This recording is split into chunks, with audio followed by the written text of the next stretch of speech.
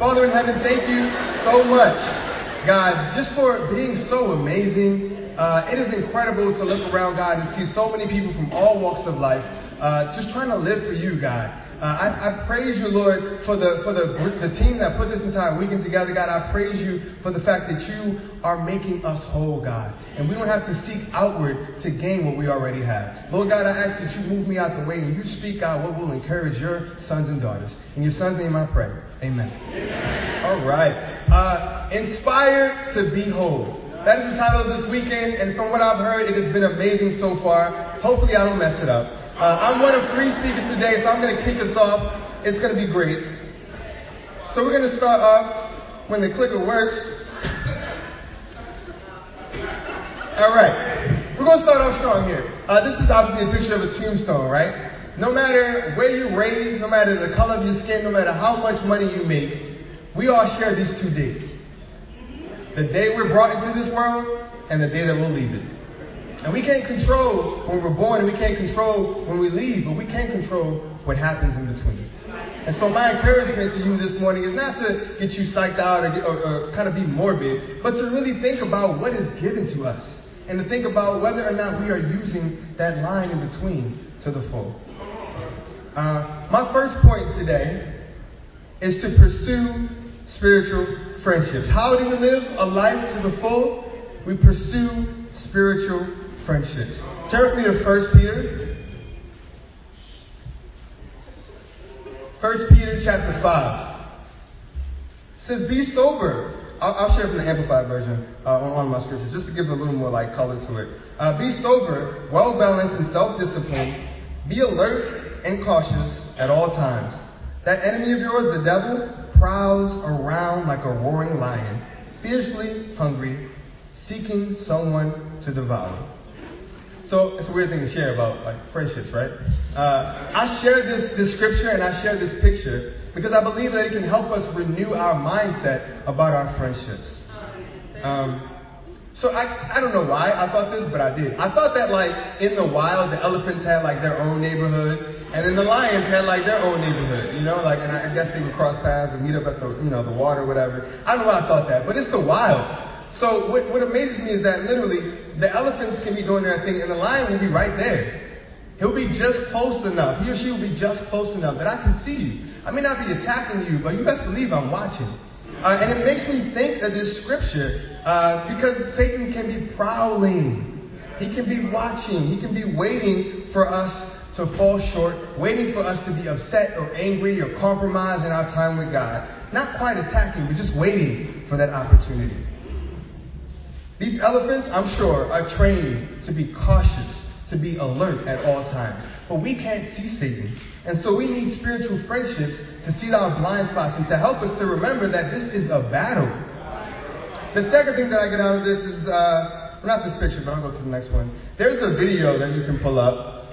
I wouldn't show it because it's a bit much, but when elephants are in labor, the whole herd is involved. The entire herd surrounds the mother who's giving birth, and they make noise and they kick up dust and they do all of this to throw the scent off for the lion, so they can't smell the young and they don't go after their young. I'm like, yo, that's amazing. Who taught them that? I don't know. Clearly, they know that there's a threat to their young. And so they band together, they work together to throw the lion off the scent and to make sure to keep each other safe. Do we have the same mindset about each other? See, Satan doesn't mind us going to church. He doesn't mind us going to Bible talk for midweek. He even doesn't mind if we read our Bibles. But Satan does not want us to obey, to do what it says. And that's the point of building spiritual friendships. Not just to have people to hang out or to kick it with, but you can't do that. Please do that. The point of having spiritual friendships is to have people who help you obey God's word, even when you don't want to. People who help you hold on to God's promises when life gets tough. We see that there is strength in spiritual friendships throughout the Bible. David had his mighty men, and then he also had Nathan. Jesus had his 12, but then he also had his 3. Paul had all kinds of friendships. Paul's goals. In Romans 16, he names 34 people. by name who he had friendships with and relationships with. But then he also had Titus, and he had Timothy, who he was training. It's clear if we look at the Bible as a whole that we weren't meant to do this alone. So family, who do you have in your life? Ephesians 4 reminds us of God's vision for the church and his vision for our relationships. It says, instead, speaking the truth in love, we will grow to become in every respect the mature body of him who is the head, that is Christ. From him, the whole body, joined and held together by every supporting ligament, grows and builds itself up in love, as each part does its work. God's church is designed for spiritual friendships.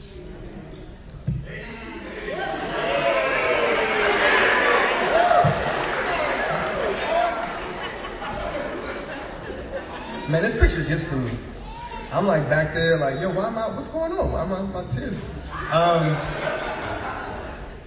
This photo gets to me because these are men that God has placed in my life, and they really encourage my soul.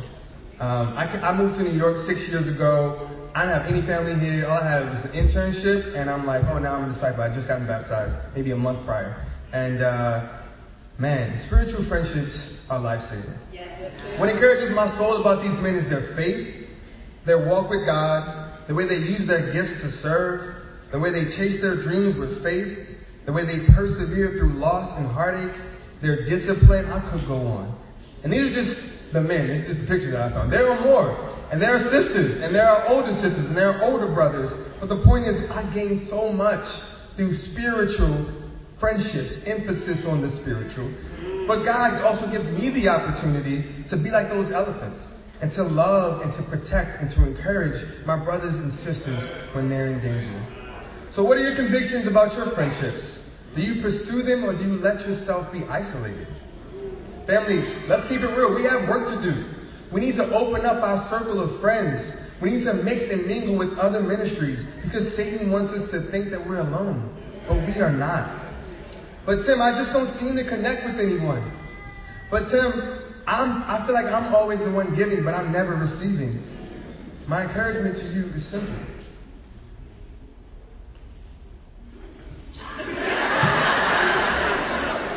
My encouragement to you is simple. Don't quit. And be the friend you want to have. Galatians 6:9 says, let us not become weary in doing good, for at the proper time we will reap a harvest if we do not give up. Don't quit, family. Continue to love, continue to encourage, continue to reach out. And then do unto others as you would have them do to you. Be that friend that you would want to have. If nobody's initiating, you initiate. If nobody's setting stuff up, you set stuff up. If nobody's inviting over, you invite people over. These are some practicals really quickly. Pour out your life. Pray with people. Invite people into your homes. Dream for people and be consistent. We may not really reach out because as adults, I feel like we have to work a little bit harder, right? Our friends aren't necessarily, they don't just happen typically. We have to work for them, but we have to prioritize this because that is the full life that God has in store for us. Not one where we're isolated and vulnerable, but one where we're being fulfilled by our friendships that are spiritual. Just a quick aside. Y'all know I just got married. And it is absolutely amazing, but I want to make sure that I address just a couple of things, because I also think that part of having a full life is having a proper perspective on marriage. Whether we're single, dating, or married, or we have kids, God still has a vision for us to be whole and to live a full life. And for the record, marriage is not the pinnacle of spiritual maturity. It is just another phase where God uses to work on our character and our faith. It is not a graduation from our single life. But trust and believe it will reveal our true character and whether our convictions are deeply rooted or shallow. Study out those one another scriptures. I guarantee I'm putting them into practice. Let's be patient, be clothed with compassion and humility. Forgive as the Lord forgave you. Love is patient, love is kind. Man, it is work, but it is beautiful. But we have to have a proper perspective so that our hearts aren't thinking that we lack something that we already have. A full life is one that is filled with deep spiritual friendships. We cannot be too busy to fight for spiritual friendships because they save lives. How do we live a full life? We pursue spiritual friendships. And then we persevere. James 1, starting in verse 2, says, Consider it joy. Consider it nothing but joy, my brothers and sisters, whenever you fall into various trials. Be assured that the testing of your faith produces endurance, leading to spiritual maturity and inner peace. And let endurance have its perfect result, and do a thorough work, so that you may be perfect and completely developed in your faith, lacking in nothing. God has a plan for whatever you're going through. I know we all have something in our lives that we need to persevere through. Just living in New York can feel like a trial sometimes, right? Just trying to get to work, man, don't let it be raining, right? It's a trial, it's tough. A lot of people out here. But on a deeper level, our finances can be a trial. Our money might be looking funny. Our employment can be a trial. We may be in pursuit of a relationship and it may not be working out. We may have just broken up from a relationship and we're trying to get back on solid ground. Our family can be a trial. Even internally, we can go through trials in our own fights with insecurities, with fears, and with discouragement. Just living the life of a disciple can be tough. To persevere every day, to try to be a light, to try to be in the world but not of the world, right? We don't need to be discouraged, family, or lose hope, because our faith is being tested, because God is making us complete.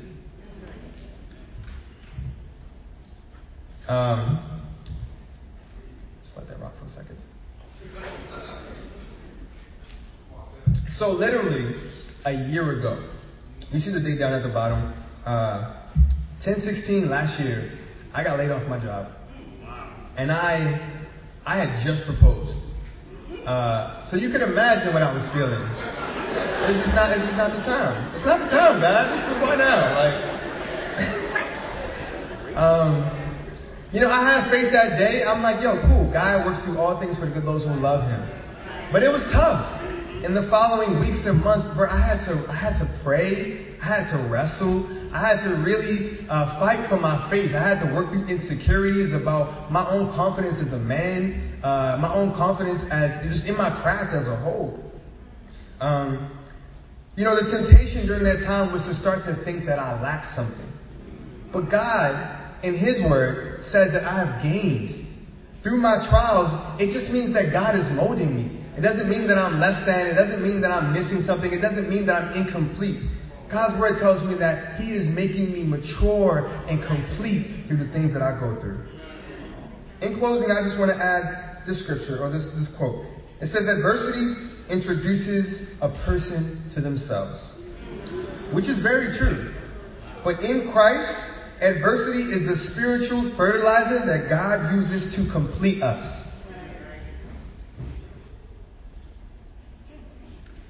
So in closing, family, what will you do with that dash in between?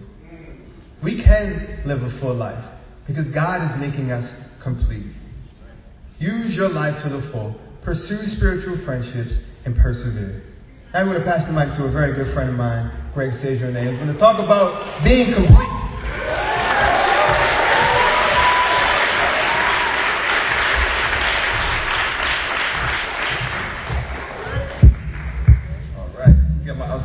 Situated here.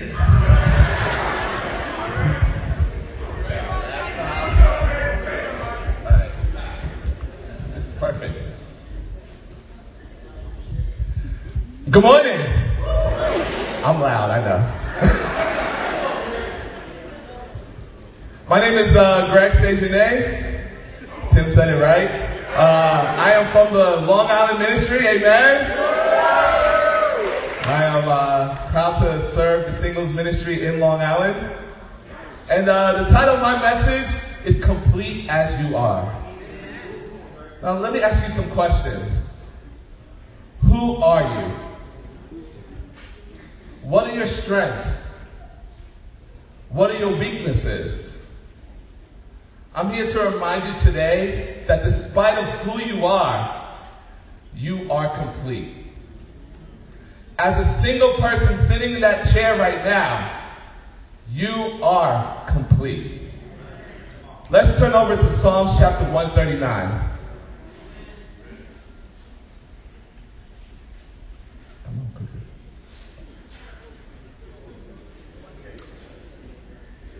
There we go. Oh.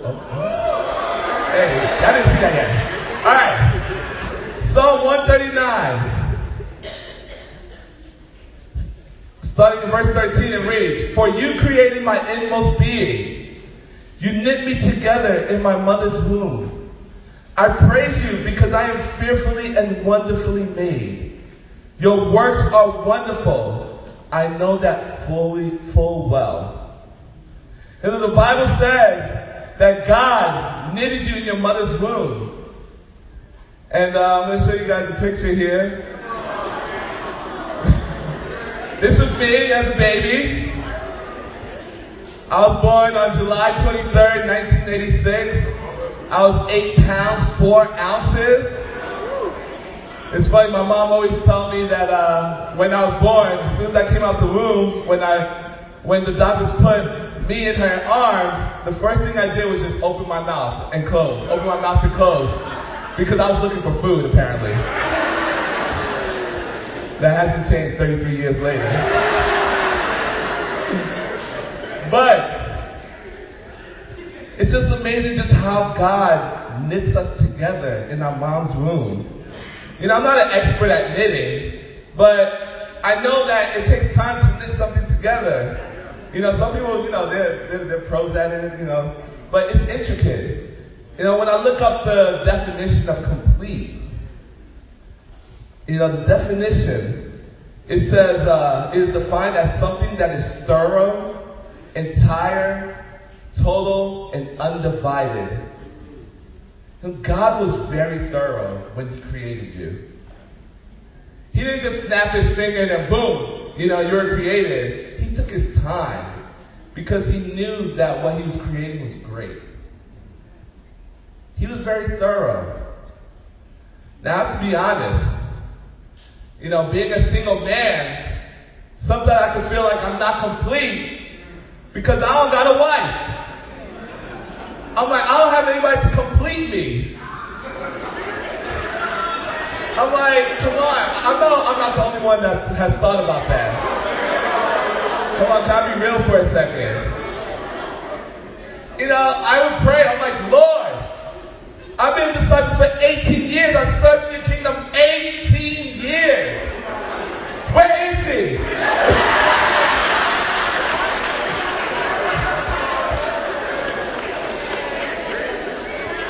But amen. But is that the true definition of being complete? Let's turn over to another scripture. In 1 John chapter 4. 1 John 4, starting in verse 13. It reads, "This is how we know that we live in Him, and He in us. He has given us of His Spirit, and we have seen and testified that the Father has sent His Son to be the Savior of the world. If anyone acknowledges that Jesus is the Son of God, God lives in them, and they in God. And so we know and rely on the love God has for us. God is love. Whoever lives in love lives in God, and God in them. This is how love is made complete among us, so that we will have confidence on the day of judgment. In this world, we are like Jesus. We are complete because we have His Spirit. God lives in us. I love the end of the scripture where it says, in this world, we are like Jesus. Do you know that we are going to be the closest representation of Jesus that people will ever come across? We're the closest representation that anybody on this earth will ever be able to connect Jesus to. How do we handle that?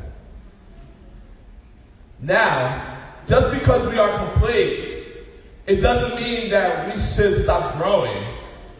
I don't want to hear, well, Greg said I'm complete, so I don't have to do anything anymore. I'm perfect. We should always strive to better ourselves, to improve ourselves. That leads me to my second point. Improving yourself. Now, what are the ways that we can improve ourselves? Well, I feel like we can improve ourselves spiritually, but then we also can improve ourselves outwardly as well. Now, number one, in order for us to improve yourself spiritually, we need to read the Bible. Let's turn over to 1 Timothy chapter 4. 1 Timothy 4 and verse 13, it says, "Until I come, devote yourself to the public reading of Scripture, to preaching, and to teaching." Are you devoted to reading the Bible daily? We need to make an effort to open our Bible daily, guys. Amen. If you don't like reading, then listen to the Bible. Listen to sermons online. Listen to podcasts.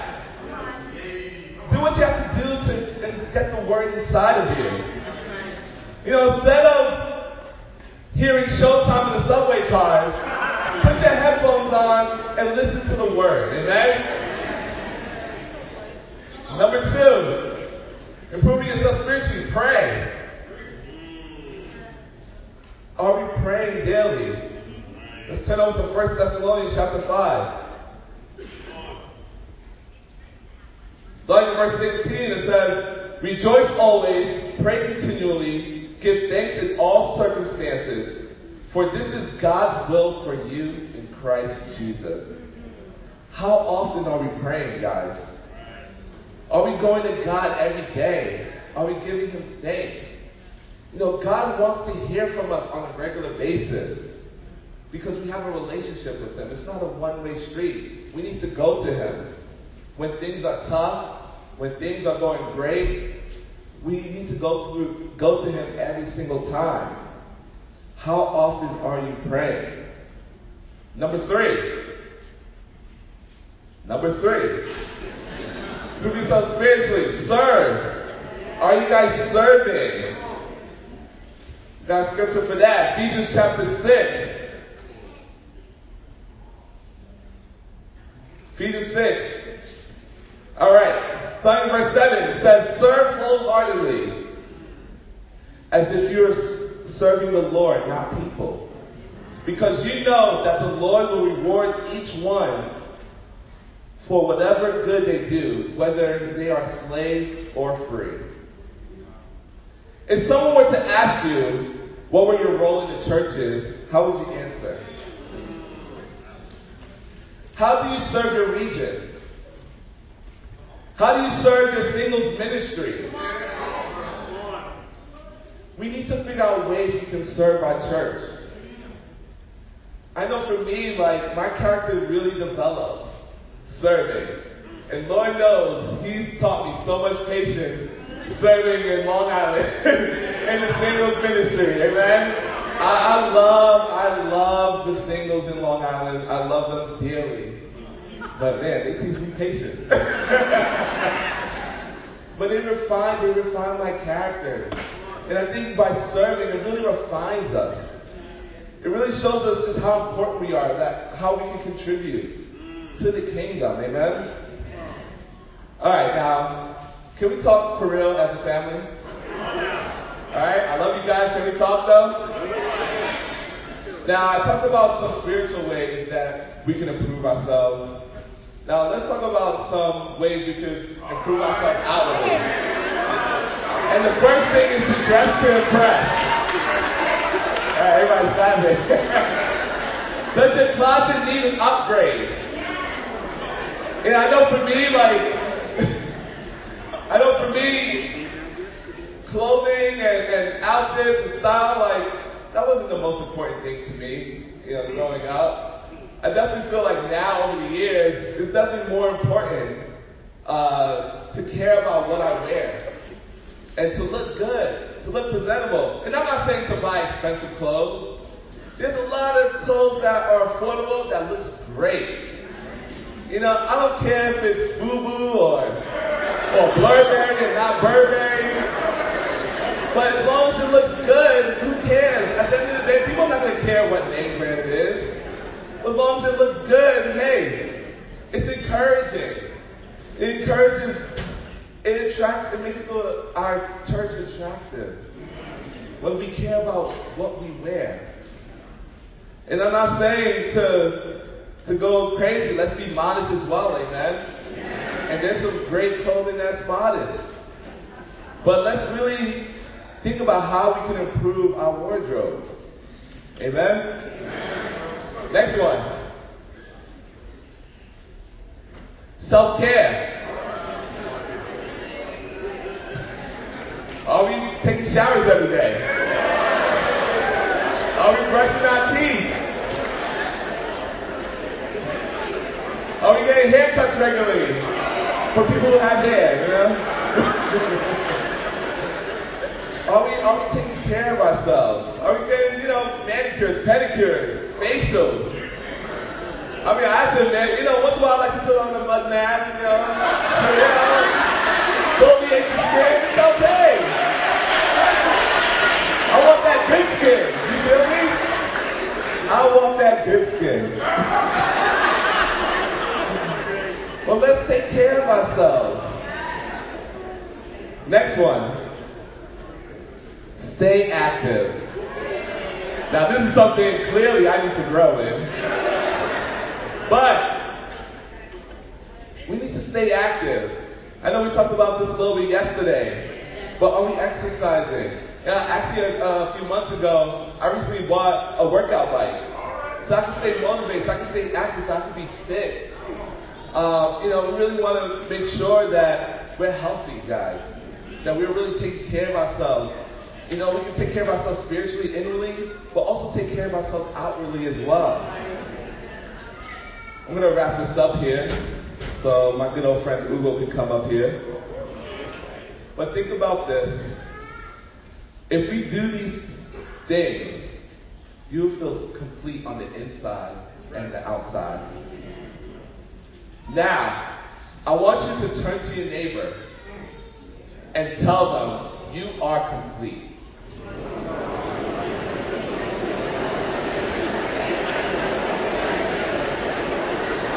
Amen. All right, now. I know you guys are so encouraging. You guys are like going around in different rows. I just said the person next to you. Now, I want you to say to yourself that I am complete. Amen. I want to encourage you guys, let's remind ourselves regularly that we are complete. Amen. Now, I'm going to hand off the mic to my good friend, Ugo Eze.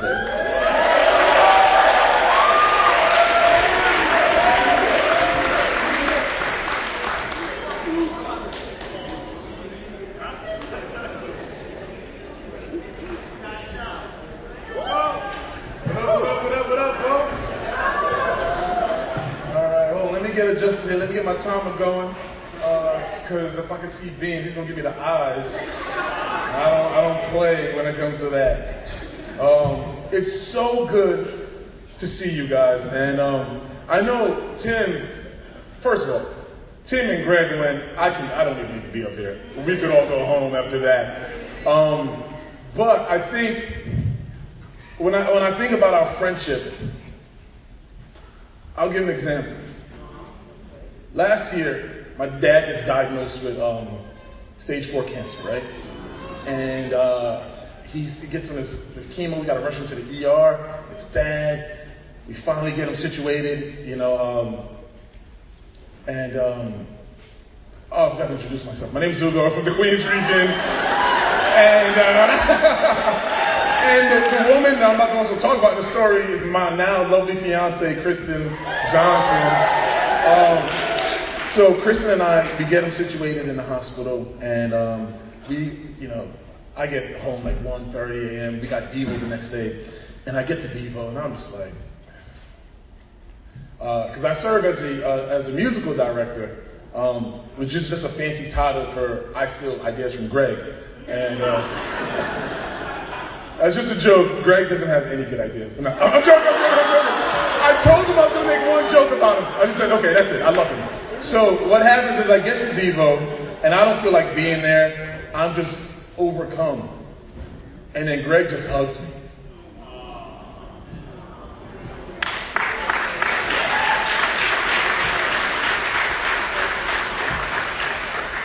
Listen, I'm like 6'2", 250 pounds, but I need a hug and I need to feel protected too.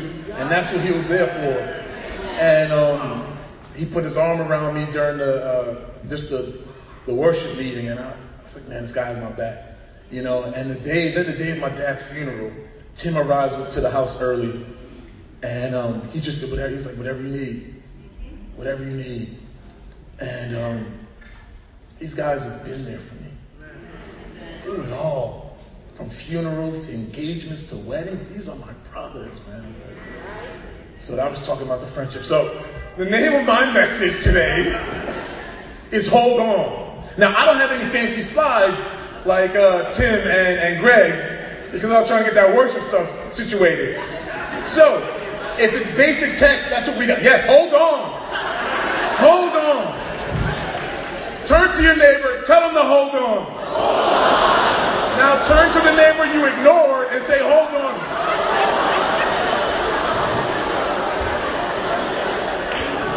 Now, what we're going to do in this message, we're going to fly through a synopsis of Peter and his interaction with Jesus.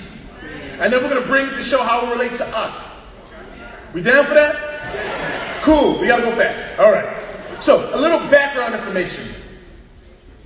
Israel and the Jewish people, by the time Jesus and Peter are born, they have been conquered for about a millennia, which is 1,000 years, by different peoples.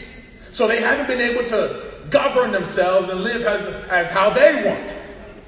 Now, so they've been conquered by the Canaanites, you know that from the Bible, Babylonians, Greeks, Romans, Persians. There was a 100-year span where they did govern themselves. They end up splitting in two different regions, and then infighting starts. It gets so bad that people are selling the high priesthood. Selling the high priesthood. So by the time we meet Peter and Jesus in the story, Rome is now taken over. And if we know anything about Romans, they are efficient in torture and sending messages to people.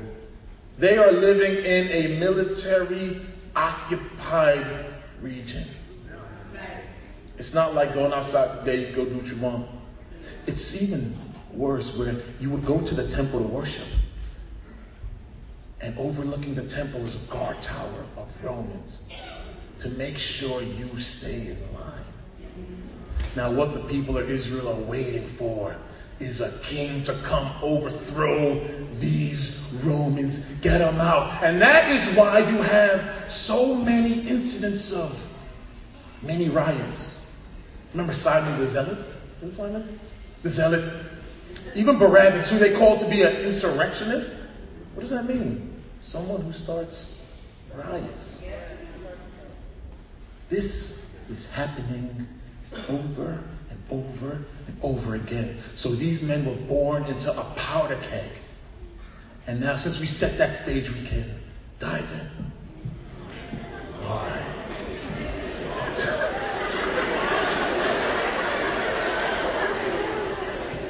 So, Jesus meets Peter, and they develop a relationship. Peter is fiery, unschooled, gritty fisherman from around the way, and Jesus is this growing rock star, spiritual rock star, this new rabbi, and rumors about him have been buzzing around. They seem to be true. He's different from the others. And almost overnight, Peter goes from being a no-name fisherman to one of Jesus' crew. Peter's goals in life used to be to catch fish. Now, new goals, catch men spiritually. And maybe, he thinks, helping build a new empire for his people. Peter is beginning to take part in something much larger than him that gives him renewed purpose. And the crowds are growing. Oh, they're growing. Peter and the guys can help do miracles now too. Imagine you going through your day. Imagine you going to work tomorrow. Then imagine you maybe 4 months from now doing miracles, healing people. I'm an oncology nurse. I would love that. I don't see that happening for me though. But for Peter and the guys, it did. And remember, we're not just talking about characters in the book. We're talking about people. This is history we're talking about. This ain't a little bedtime story. All right. Peter is now standing at the foot of what could be the biggest revolution in the history of Jerusalem. If anyone can overthrow the Roman government, it's him. It's Jesus, right? See, Peter, he's seen it all. He's seen it all. Jesus walking on water, raising the dead to life, speaking to Moses and Elijah on a mountaintop. He's seeing this. And not only that, the clouds started to rumble, and he's not sure what he heard was true. What he believed to hear, God talking to Jesus? About Jesus? He would think he was crazy if the other disciples didn't hear it too. And there are other witnesses. So it can't be crazy. But this all seems good. Jesus could overthrow Rome, but there's a problem brewing. There's a big problem. Every time Peter brings up the idea of ruling Jerusalem to Jesus, Jesus keeps talking about a bigger purpose. What could be more important than saving your people, Jesus? Maybe that's something Peter started thinking. And after a while, things begin to change. Jesus seems a lot more quiet at times. It's sad. He starts looking at them and speaking to them like someone who knows a heaviness that the rest of them just don't understand. Peter is getting increasingly concerned because Jesus is now openly and often speaking about his own death. Peter thinks, no, this can't be the plan. Jesus can't die. He needs to be king first. Rome must go. You have to set things right, Jesus. Don't you see the way we're living? Don't you see the way we're dying? You can't leave. Peter regains his composure. And then finally, one day, Peter can't take it anymore. He hears Jesus talking about dying to his disciples again. And Peter thinks, okay, that's enough. Let's turn to Matthew 16, 21 to 23. I know you're waiting for some scriptures. We're going to do it now. We're going to do it now. We're going to do it now. Y'all in trouble now. All right. From that time on, Jesus began to explain to his disciples that he must go to Jerusalem and suffer many things at the hands of the elders, the chief priests, and the teachers of the law, and that he must be killed and on the third day be raised to life. Peter took him aside and began to rebuke him. Never, Lord, he said. This shall never happen to you. Jesus turned and said to Peter, get behind me, Satan. You are a stumbling block to me. You do not have in mind the concerns of God, but merely human concerns. Two best friends are yelling at each other. That happens from time to time. But their words cut each other deeply.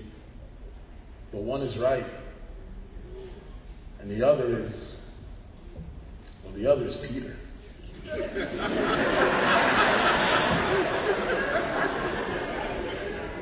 And imagine Peter having experienced what he experienced with Jesus and the forces of darkness. He has Jesus called, but looks at him, and he looks through him. Satan? Me? No, Jesus, you don't get it. I was just trying to. Maybe I don't get it. Have you ever been there where you thought you understood what God wanted for your life? Yeah. You just get wrong. And you spend all the time blaming God, but then you think for a second, maybe I don't get this. Turn to your neighbor and say, hold on.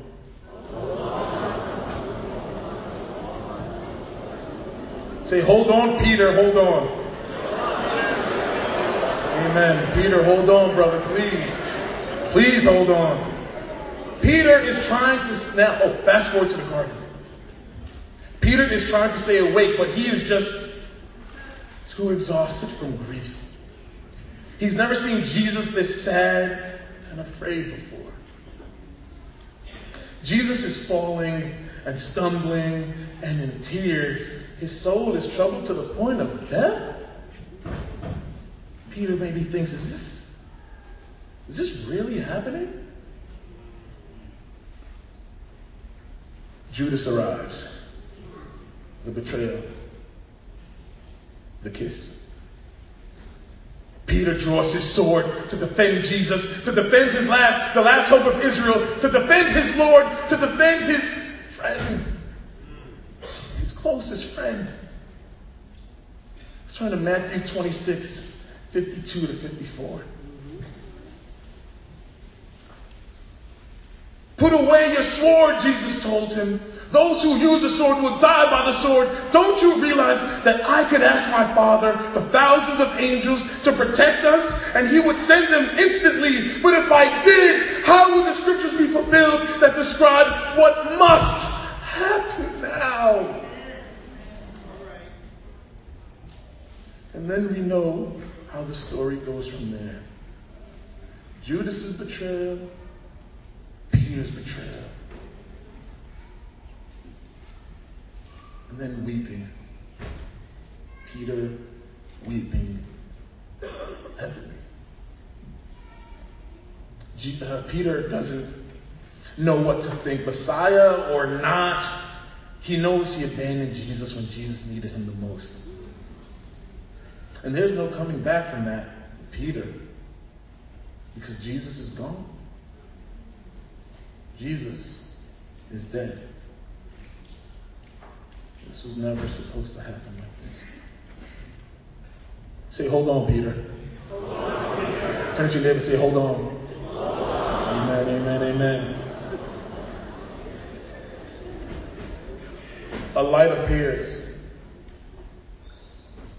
A resurrection occurs. An angel speaks. Turn to Mark 16, 6 to 7.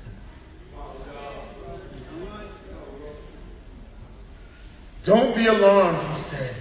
You are looking for Jesus the Nazarene, who was crucified. He has risen. He is not here. See the place where they laid him. But go, tell his disciples and Peter. Tell his disciples and who? Peter. No. Tell his disciples and who? Peter. Yes. He is going ahead of you into Galilee. There you will seek him just as he told you. Peter, still considered worthy, still special to Jesus. But Peter doesn't think so. He may need some convincing. Many days later, Peter decides to go fishing, to go back to what he knows, and the fellas decide, all right, well, we'll go with you. They're out on the boat. Then John sees someone standing on shore. And instantly, they know. They all know. John yells, "It's the Lord!" And Peter, who decided to go fishing in the first place, jumps out of the boat and swims with all of his might back to shore and leave the guys to bring the stuff in. They eat breakfast. But there's an elephant, shout out to Tim, in the room. The other guys are waiting for someone to start the hard talk. Jesus does. He always does. Turn to John 21, 17 and 19. A third time he asked him, Simon, son of John, do you love me? Peter was hurt that Jesus asked the question a third time. He said, Lord, you know everything. You know that I love you. Jesus said, then feed my sheep. I tell you the truth. When you were young, you were able to do as you liked. You dressed yourself and went wherever you wanted to go. But when you are old, you will stretch out your hands, and others will dress you and take you where you don't want to go. Yeah. Jesus said this to let him know by what kind of death he would glorify God. And Jesus told him, follow me. Follow me. Just like old times. Just like when they first met. It's like they never missed a beat. Peter was back. Not just because he held on. He held on to Jesus. See, sometimes it's not just enough to hold on. What are we holding on to? Are we holding on to expectations of what we thought it would be? No. Are we holding on to what we think, what we see in front of us? No. He held on to Jesus. And just recently, I had my morning conversation with Jesus where he told me once again, follow me. Yeah. And it's not that I stopped, but things were very different for me. Last year, as I was alluding to, I was taking care of my dad as he was dying from cancer. Walked with him, sat with him, prayed with him, held his hand, visited up until the end. And that does something to you. Yeah. So now I'm really going to speak to people who have hurt. Not just losing someone, maybe self-doubt. Right. Maybe you just don't have it in you. And it wasn't only that. That's enough, you would think. I'm finishing up a nursing program that's accelerating. I got to take this test that will define what happens to me. Because if I don't pass my first time around, I knew my dad had a finite timeline. So I moved up my test date. I took it on a Monday. It was originally on a Saturday. And I said, I don't think I can't. If my dad dies before I take this test, I'm not going to pass it. I won't. And I knew it. I moved up my test date to a Monday. CJ and I went to go visit Kristen. CJ and I went to go visit him on a Wednesday. And then we found out that day that I passed. But he was very adamant, very close. We left. I came back on a Friday, and all that morning I was deciding, I didn't feel like going. I was like, I've been a good enough son, And I'm calling CJ on the phone, I don't feel like going. As I'm getting dressed, I don't feel like going. I'm backing up my car. I really don't feel like going. As I'm driving, man, I really don't feel like driving down this road. And I show up, and I sit next to my dad, he's looking elsewhere at this point. I sit down and I say, I passed. And I'm a full-on nurse, and I accepted that job. And I go home. And then we get a call. CJ picked up the phone on that Saturday. And the look she gave me, I knew what it was. My dad had passed. You take that situation. I started a new nursing job in a toxic environment. And with the situation, I'm missing more church services than I've ever missed in my 9 years as a disciple. Within that 10-month span, I missed more church services. And you think, it's probably not going to do anything to me. You'll be wrong. 100% you're wrong. And I say that with love. You are wrong. I was wrong. And it's not that I willingly wanted to do it. If you're a nurse, or you've been around the medical field, the health field, or just a person, sometimes you don't got a choice.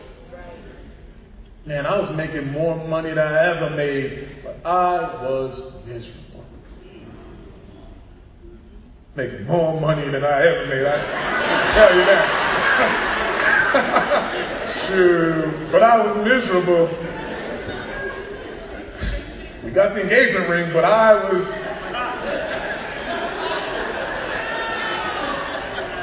And it was so sad, it was so scary. Because I ended up talking to CJ after the fact, and she said, she started to wonder if this is who I really was. I was just dark.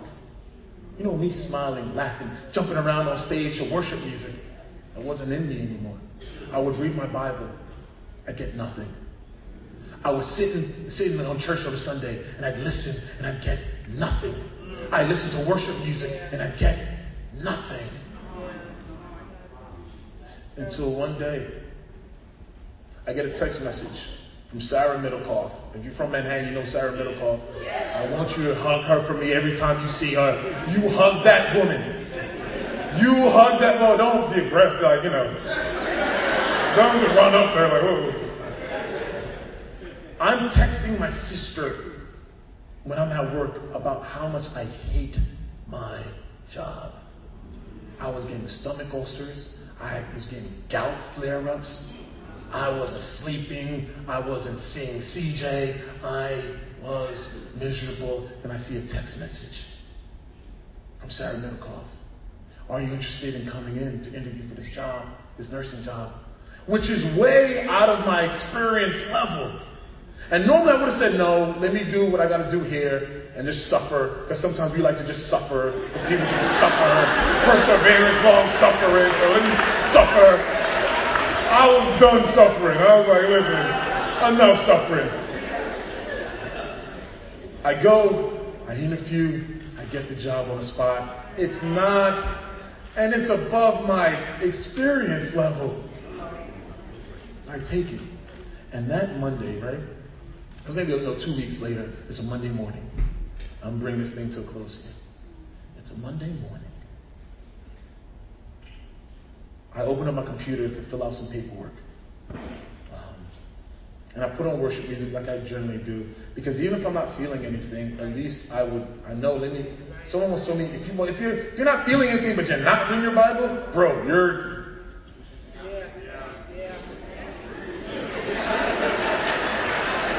And I got his message, you know. So I put on worship music, expecting nothing, but let me just fill out this paperwork. And then out of nowhere, I felt this light. And it was like,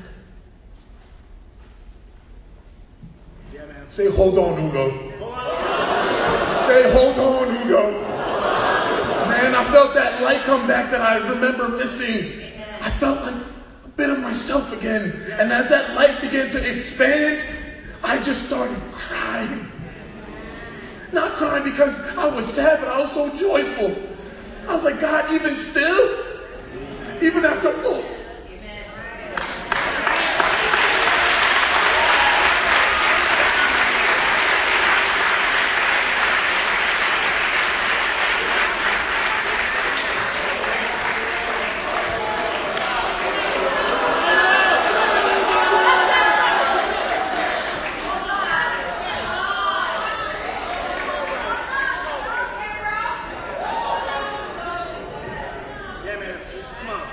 Even after all that, God still considered me worthy. Come on.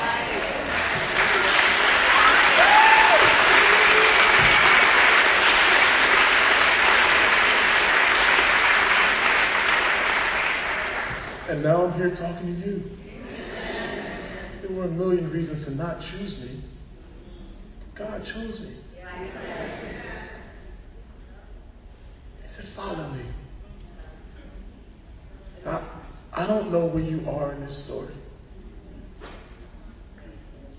But I know that I'm telling you this because it's something I had to find out the hard way. And it's probably something you know. Maybe you just need to hear that encouragement to just hold on. I don't know what your life circumstances are. But if you've been going through some hard times, I'm sorry it's been like that. If things haven't gone the way you expected, I'm sorry. But I want to encourage you to hold on. And I'll leave you with this. No matter how far we fall or drift, Jesus will be standing at the shore, waiting for you to swim back to him. And if you're too far out to swim back, or you can't even swim on your own, he will come walk.